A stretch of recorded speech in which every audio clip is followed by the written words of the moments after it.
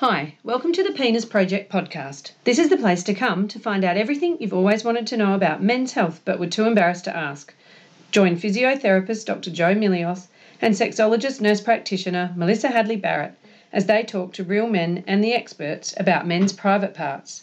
Have a burning question you really want to know the answer to? Please subscribe to our website at thepenisproject.org and ask us. The more time I've got for you. There's too much talking, texting, tweeting, posting. Too much noise altogether. In silence is strength and peace and space. Imagine silence forever. The Penis Project podcast is proudly supported and sponsored by Prost, Exercise for Prostate Cancer Incorporated, a not-for-profit charity set up in 2012 by myself, Dr. Joe Milios. If you want to know any more information about Prost, including our online service now available, please just go to prost.com.au. Prost means cheers to your health, so Prost to you.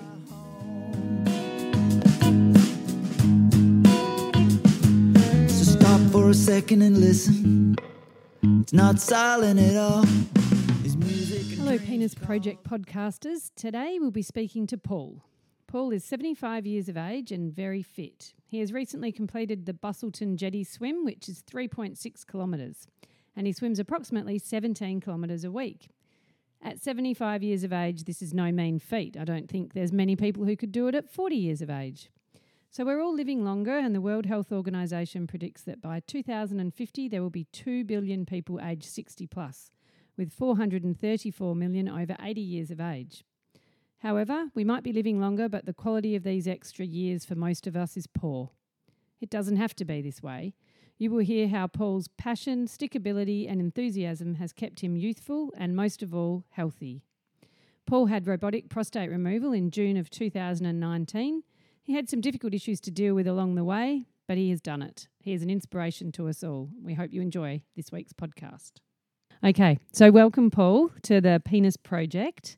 Now, you had your prostate removed back in May of 2019. That's correct. By robotic surgery. So tell us about that. How did you feel when you first got diagnosed, and what did you decide, and how did you come up with that decision?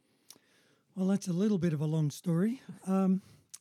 It was a slow progression because, of course, you have the PSA tests over some period of time, and slowly you realise there's something wrong with the prostate. And it starts, of course, with urinary problems, just being able to relieve yourself. But then, and I was used to doing the PSA test. When it was diagnosed, I think I was just realised that something had to be done. I don't think I sweated over it. I think I just took it as realism, and that many people have to do it. And I just went straight into the discussions with the urologist. What did happen, though, was that the first urologist I was meeting with only did open radical surgery, and he didn't do robotic. Because I do a lot of swimming, I wasn't prepared to have an incision with a scalpel from my belly button down to my pubic area and put me right back in my training. So was that because you didn't want to have your six-pack looking not so hot at the pool, or was it because you just wanted the functionality? I wish I had that six-pack, but I had reasonable fitness in the core. And so I elected for keyhole, I thought it was initially, and I was told that that's been superseded by robotic. Yep. And so that ended the dealings with that urologist, and then I was referred up to Perth to a new urologist. And we just went through the discussion of what had to be done and the difficulty. I think it was going to be somewhere between 4 and 5 hours, which surprised me enormously. But I was very impressed with the equipment and how that whole operation is completed with 6 punctures. Yeah, it's pretty amazing. It is amazing. And have you ever seen, did you actually get to see what the robot looked like? I did, but I saw that And not in Perth, but I saw that on the internet. I looked at the whole surgery being done because it came out of America, that particular procedure, and so I did watch it. But it didn't frighten me. Yeah, good. And so actually that brings me to a point I was going to ask you later, but I'll ask you now. So pain, did you have heaps of men say to me when I see them pre-op, they go, oh, is it going to be painful? Did you have pain after your robotic surgery? Oh, very, very little. I was surprised. In fact, you have to be very careful that you respect the fact that your internal organs have been removed, moved around, interfered with, and that your body's gone through a lot of trauma. But I felt I could have gone back to swim training in 2 weeks, but I just steeled myself not to do it because I knew that my body would have been healing. But I was told to wait 6 weeks, but I went for 4. But it's interesting because I always see, lots of guys go, I feel so good, I can go back to it. And I'll go, no, just rest for a while. Exactly. But I was told that you could walk. Yes. And you should walk every day. And I thought, well, if you can walk up the street, you can walk in a swimming pool. And I had to get back to that swimming pool as quickly as possible. So for another couple of weeks, I just walked up and down in the shallow end.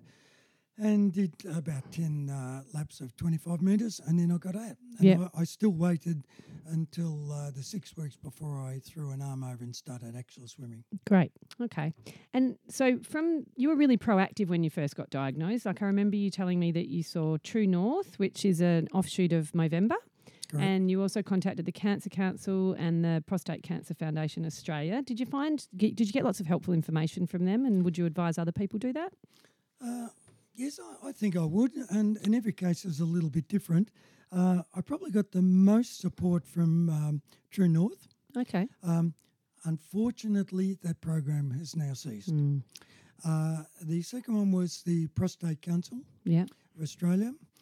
They were excellent, and in fact, they sent me pads and pull-up nappies and discussed it at some length. I was a bit horrified, actually. But they said to me, you might as well get your mind ready for all this beforehand. So how did you feel when they all arrived in the mail? Took me probably a day to open them, actually. Yeah. But I knew it was coming, so there was no big deal on that. Yeah. Okay, fine. Cool. And now talking about pads, you mentioned pad disposal initially. So you were leaking a lot at the beginning. Like you had a rough time. I did. At worst, it was a litre and a half a day. Oh, I mean, it's awful. And that was about 7 pads. And that was very off-putting. I was a bit distressed about all that. And in fact, I told Jo when I eventually saw her that my head was in a very dark place. And I was a bit depressed. I wouldn't say I was suffering from depression, but I was pretty sad about it all.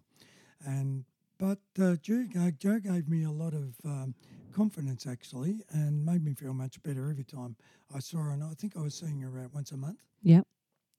And slowly it came down, but the disposal was an issue. And in the end, I was going to sometimes I ducked into a woman's toilet, actually. I'd look left and look right, and then I'd duck in and lock the door, just so I could dispose of them because there was no disposal in the men's toilets. Unisex toilets, in most of them there is, and I was using them in the end.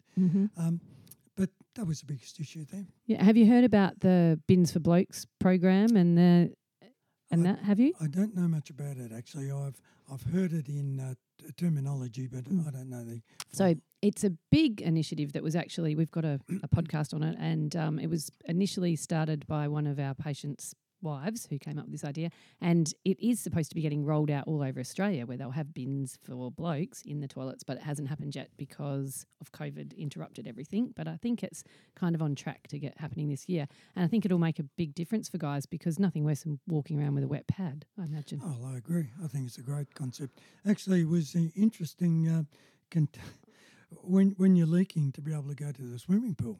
Oh, yeah. And I would actually put about 5 or 6 tissues down the front of my swimming gear. It didn't matter once you were wet, but to walk to the pool and talk to other people with a wet front was very embarrassing. Oh, so you have to wear like your black budgie smugglers. Exactly. And so that was for several months. I had to do that. And then what happened though to the tissues when you got in the pool?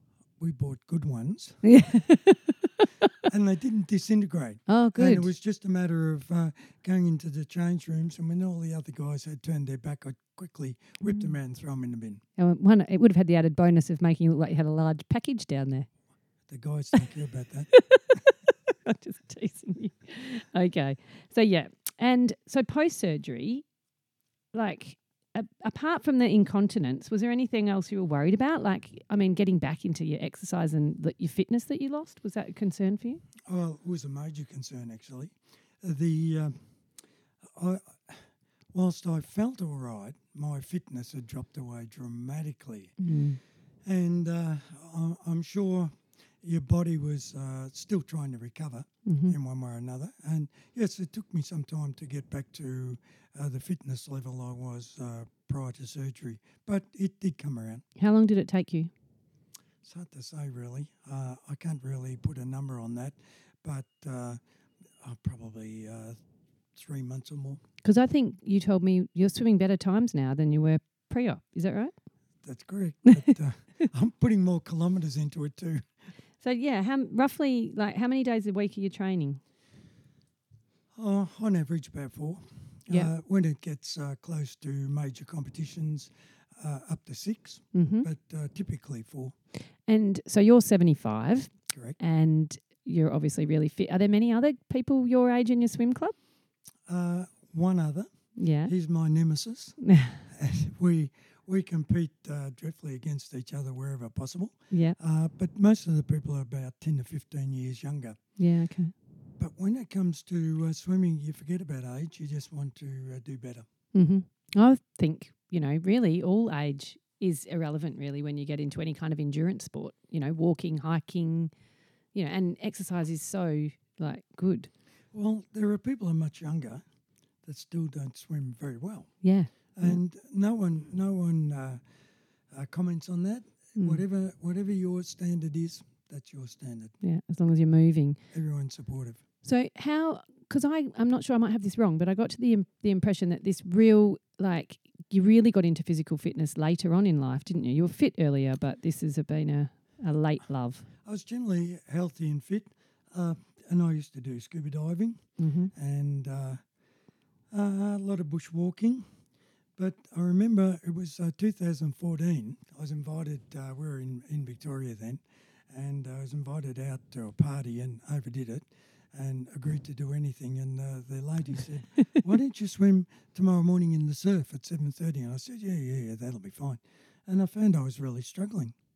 And when I came back to WA, I decided I was going to improve on that. And I found I could only swim in 2015, I could swim roughly 200 metres. And now you can swim the Bustleton Jetty swim. Exactly, and train up to 6 kilometres. In a day? Yes. Yeah, so how old were you then when you started?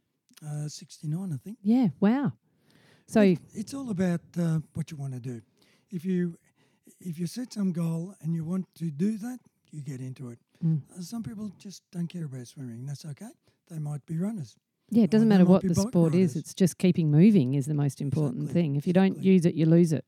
Exactly. I remember the surgeon who did the operation, because I'm just running up to 2 years this May, post-operation. And the last interview we had, which was the 18-month one, he said, keep swimming. He said, the research says that you will less likely to have a reoccurrence of cancer if you keep up strong exercise. Definitely, yeah. All the research points really well to that exercise prevents cancer return. It's obviously good for your heart, it's good for your muscles, it's great for your joints. So that's another point that I think is really interesting. So you had a bone scan, didn't you, at the beginning of all this journey, and found out that you had quite severe degeneration of your spine and your knees. That's right. And in fact, my GP called me and said, I want to see you in the surgery. And I thought, oh, geez, this is bad. And he said to me, "What analgesics are you on for all this bad arthritis?" And I said, "I'm not on any." And he said, "Well, do you want me to prescribe some?" And I said, "No, not really." And really, I'm sore first thing in the morning when I get out of bed. And that's I'm it? stiff, and probably within a half an hour or more, that pain really goes into the background. Yeah. And I'm right for the day. After I do a long swim, I'm a little bit sore in the back. Yeah. But otherwise, I'm fine. Yeah, okay. And I mean, isn't it? It just goes to show that like what you see on an X-ray isn't necessarily what the person's experiencing. Oh, exactly. But the arthritis in the knees, I couldn't run more than 400 metres to save myself, actually. Yeah. But in the back, I seem to be able to control that. But swimming is such a good sport for people with arthritis as well because you get to move everything without the extra weight, like you're getting support from the water. That's correct. Yeah, that's correct. So you're looking after your heart, you're looking after your muscles, but you're like kind of supporting your bones. So It's a really good option. It's a great option for, people as they age, swimming or walking in a pool. It's excellent. Well, I think people forget about the aquarobics, which is walking and exercising in a pool. You don't have to be doing laps to get the benefit out of the pool. Yeah, no, exactly. I think that's a really good. And what about, so since you've been fitter, because you're obviously much fitter now than you were when you first started. Correct. Do you feel like that's changed your mental clarity and your mood and things like that? Didn't expect that one, did you? No, I didn't. And in fact, I think I'm more intense. Because when you're swimming with a number of other people, you're always comparing times with them and I'm probably a bit too fanatical about it, actually. About the swimming? About the swimming. I'm probably a little harder to live with, probably. But what about, do you feel like it's affected your mind? Like, do you think I think, and the research shows that, people who are exercising, they're sharper, they're like quicker with everything, not just to do with their sport. Oh, definitely. I'm definitely sharper. What else would I say? I really want to ask your wife that. Right. Now, oranges. There's something, you've got a story about oranges. Joe put you onto this, and I hadn't heard this until you told me about this little orange story. So I'd like you to share us it's not an apple a day, it's an orange a day. Why is that? I've been having an orange probably now for a couple of years every morning. I had a meeting with Jo once and I was telling her that this constipation was really troubling me, and that's fairly common after operations. And she told me that an orange can improve the condition. So I thought I'll give it a go, and it did. I was taking Movicol initially, and I sort of wound that back and just have an orange every day, and that seemed to improve it. So I've continued on with an orange. Still do it. So that's it. Apples are out, oranges are in. Navels are the one. But you can try Valencia as well. And it can't be the juice, can it? Because the actual orange has the fibre. That's correct. And what people don't realise is a large glass of orange juice is equivalent to about 6 oranges. That's just in excess. It's too much sugar. You don't get the fibre. No, way too much sugar and no fibre. Exactly. Yeah, I always tell my patients whenever I see them, do not drink any juice. Fruit juice is like having candy. Having a piece of fruit is great. And you should eat other fruits as well. I mean, plums and apricots, except they're so expensive at the moment. Exactly. Oranges are cheap. I had a bad experience with an orange once. So I'm not an orange fan, but I might have to change that. I had this experience, actually, I'll tell you. It was quite disgusting. I was about 10 years old and I went to Rottnest on a boat with my parents, and I thought it would be fun to stick just my thumb in the orange and then suck the juice out of it, like squeeze it. But I did it. And then when I opened the orange up to eat the inside, it was black, rancid and off, and I wondered why it tasted funny. And I've really not really been that great about oranges ever since. They kind of just the idea of them sort of put me off a bit. And it's bizarre that such a memory sticks in my head for like 40 years. But anyway. So, prostate cancer support groups. You're in one? I am. We meet once a month. It's the group of people that typically at various stages of their cancer. Majority of people of 1 or 2 years, and usually we have 1 or 2 new people come along. Yeah. And in fact, I first went to my meeting before I had the prostate surgery, and that was a real eye-opener. Why? What happened? I went home quite saddened, actually, to think what was ahead of me.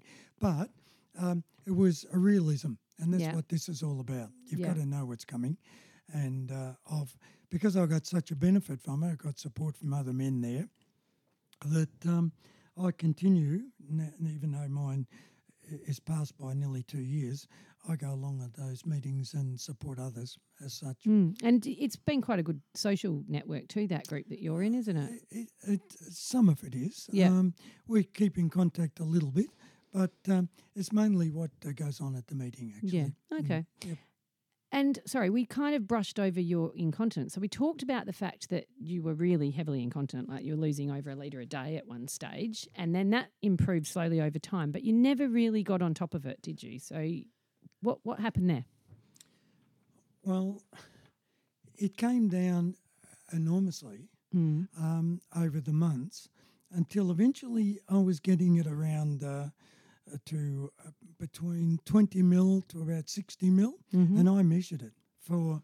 I've seen the graph. I know you measured it. I measured it because as much as anything, I wanted to know when the leakage was and how it related to things I was doing. And what did you find with that? I found that don't run up and down a ladder. Yeah. That's particularly bad. Bending over in the garden, standing up, bending over, that was particularly bad. But the normal activities, it was under control in terms of just a modest amount, ran about for a long time was 100, 150 mil. Over the day, over 24 hours, yeah. And then eventually it came down to about 20 to 40 to 50. And that went on for some months. Yeah. And I didn't look like, and I spoke to Joe about it, and it didn't look like that was going to improve. So I think that was at about 12 or 13 months post-operation. And she said, well, you might think about the advanced sling operation, which I did. And I chose a surgeon and up here in Perth. And we went over the fact that you have to do what they call a urodynamic test first. Yeah. And that checks to see whether you are a good candidate for it. And through the camera, you could see how the sphincter muscle had been opening and closing, but just didn't quite close on relaxation and was unlikely to. But the other test showed that I was a good candidate. So I just said, oh, well, let's get on with it. And this is one way to go. And are you glad you did it? I am, because I have no leakage at the moment. Great. It would necessarily turn out that way because sometimes they don't work. Yeah. But I think that my pre-decision was correct and that has worked. So I'm pleased about that. And did you, now if I remember correctly, and tell me if I'm wrong, you had a bit of pain after that surgery though, didn't you? Because you didn't have pain after the initial surgery, but I think this did give you some pain. I had a lot of pain. Yeah, I thought so. Went on for 4 weeks. Yeah. And I initially thought that there was something wrong. And there was no exercising. I was taking it very easily. No, it was very, very stressful actually. Sitting down, because they cut open at the perineum, which is just what you sit on virtually. Yes. And that was... so for those of you who don't know what the perineum is, it's the bit of skin between the bottom of your testicles and the anus. And so it also is called the gooch by my son and his mates, apparently. That's what you call it if you're in your 20s. And I had a patient tell me the other day that he calls it the chin rest, which I thought was quite funny. But anyway, just think about that, Paul. I could see the confused look on your face. Anyway, so they cut your perineum or your gooch. And that was very painful. Yeah. Nothing you could do about it. Just had to wait it out. Yeah. And I didn't take any painkillers for it. I did sit on one of those whoopee type cushions. Yeah. To take it. That was slight benefit. Just had to wait my time out. So have you got any pain now there? No, I have a twinge just here and there, but no, not really. Very comfortable now. It took a little bit of time to, after 6 weeks even, for all the discomfort to completely go. Right. And so given that what you know now about the pain, but you're dry, would you go back and do it again? Or would you put up with the leakage? No, I think I'd go back and do it again. Yeah, okay. Yeah. So you don't have to walk into the pool now with a tissue wrapped around the end of your old fella. That's right. That's right. Okay, so that's good. So that was a good thing. And so I have this theory that men like yourself who are like high achievers and you set a goal and you aim for it seem to be a little bit more emotionally negative affected by things such as the incontinence. Like it's frustrating because every other situation in your life you've probably been able to set a goal and then work towards it and achieve it. But this is a situation where you worked so hard at your continence, there was nothing else you could do, and you didn't hit the goal. Was that frustrating? I think I was just looking for the answer. Yeah. Looking for something to hang on to that you could do to get over it. Because I generally believed that was not going to be my life of incontinence. And so when the concept of the sling came along, I thought, oh, well, this is the wonderful answer I was looking for. Yeah. And I just automatically thought, I'd go for it. Yeah, you just fix it. Yep, fix it up. And have you been up a ladder since you've had the sling in? Yeah, several times. And nothing? Nothing. Oh, so it's I safe. work in the garden, I raise my mouth. No, I've not had. The only thing where I get a little leakage is if I have too many glasses of champagne or wine. Yes, yeah. 1 or 2, fine. When you get to 4, you're hopeless. At your age, you shouldn't be having that many. So that's one of the things. And the other is if I leave it too long. Yeah. Sometimes you're out and about and there's no toilet nearby, and you are, to use the expression, bursting to go, as we sometimes say, and I might get leakage then. Yeah. And what that really is doing is just pushing the whole system to its end point. Yeah. But it's not a large leakage, only a very small amount, and I just brush that off and it doesn't worry me at all. Okay. And your PSAs now, how have they been? Undetectable at Great. the moment. Yeah, good. 18 months, undetectable, less than 0.02, I think they say. Excellent. And so I'm hoping for the same in May, which is my next one. Yeah. I'm a realist that I know that prostate cancer can reappear many, many years down the track. I know someone that's he's come back after 10 years. Yeah. So that's okay. You live your life as well as you can. I've got what I have now, and I'll just keep up the PSA test. And there's other things you can do if it pops up again. Yeah, good. And so what's your goal now? Now, you told me that you went and saw someone this morning. You've got a new goal on the horizon. What's that?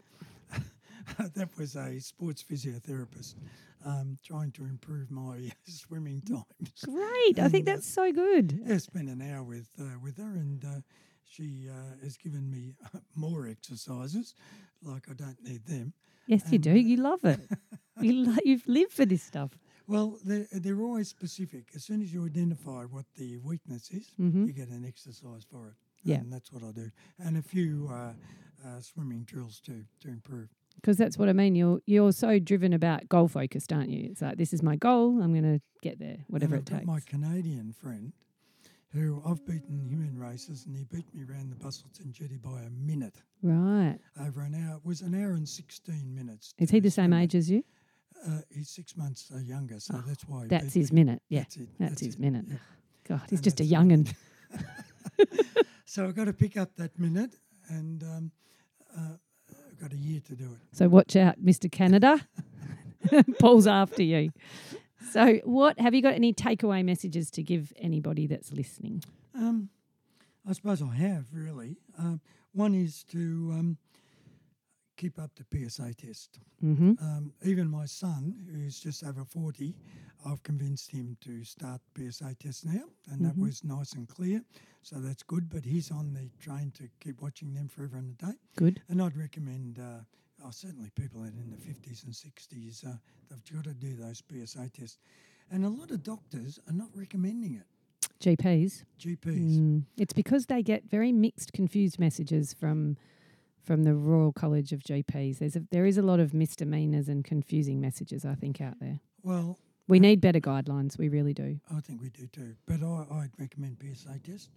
The other one is don't procrastinate. If you think you're on that journey You get in and do your pelvic floor exercises, see a good urologist and follow his advice.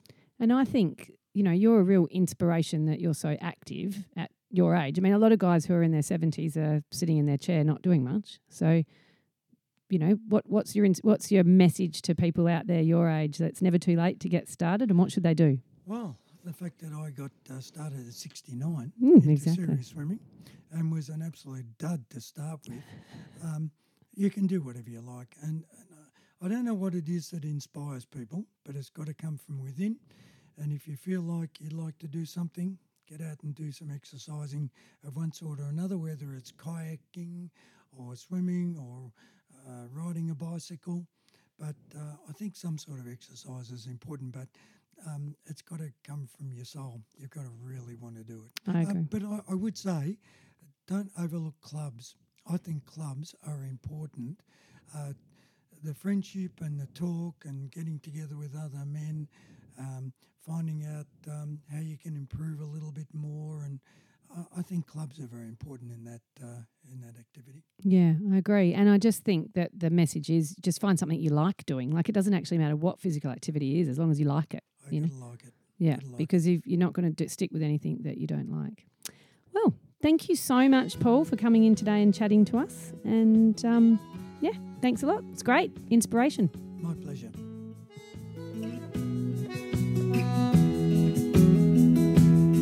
I'm gonna tell you about a boy who lives inside me.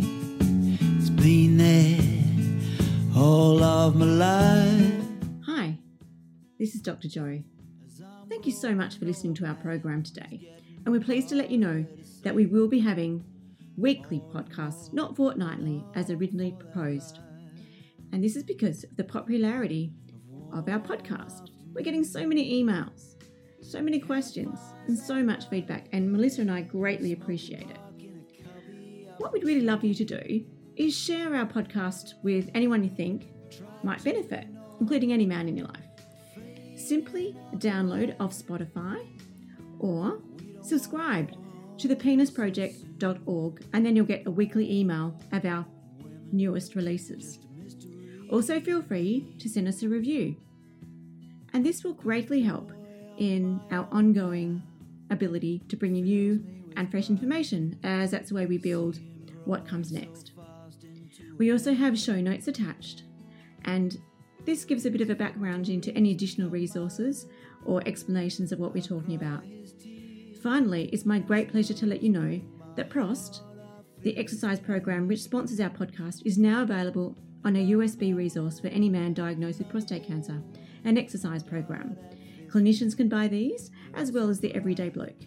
So feel free to check out prost.com.au. Meanwhile, let's keep the conversation going. Those dread dark days, I learned to value each and every one of those warm afternoons, boys on their bikes shooting stones at each other through the trees.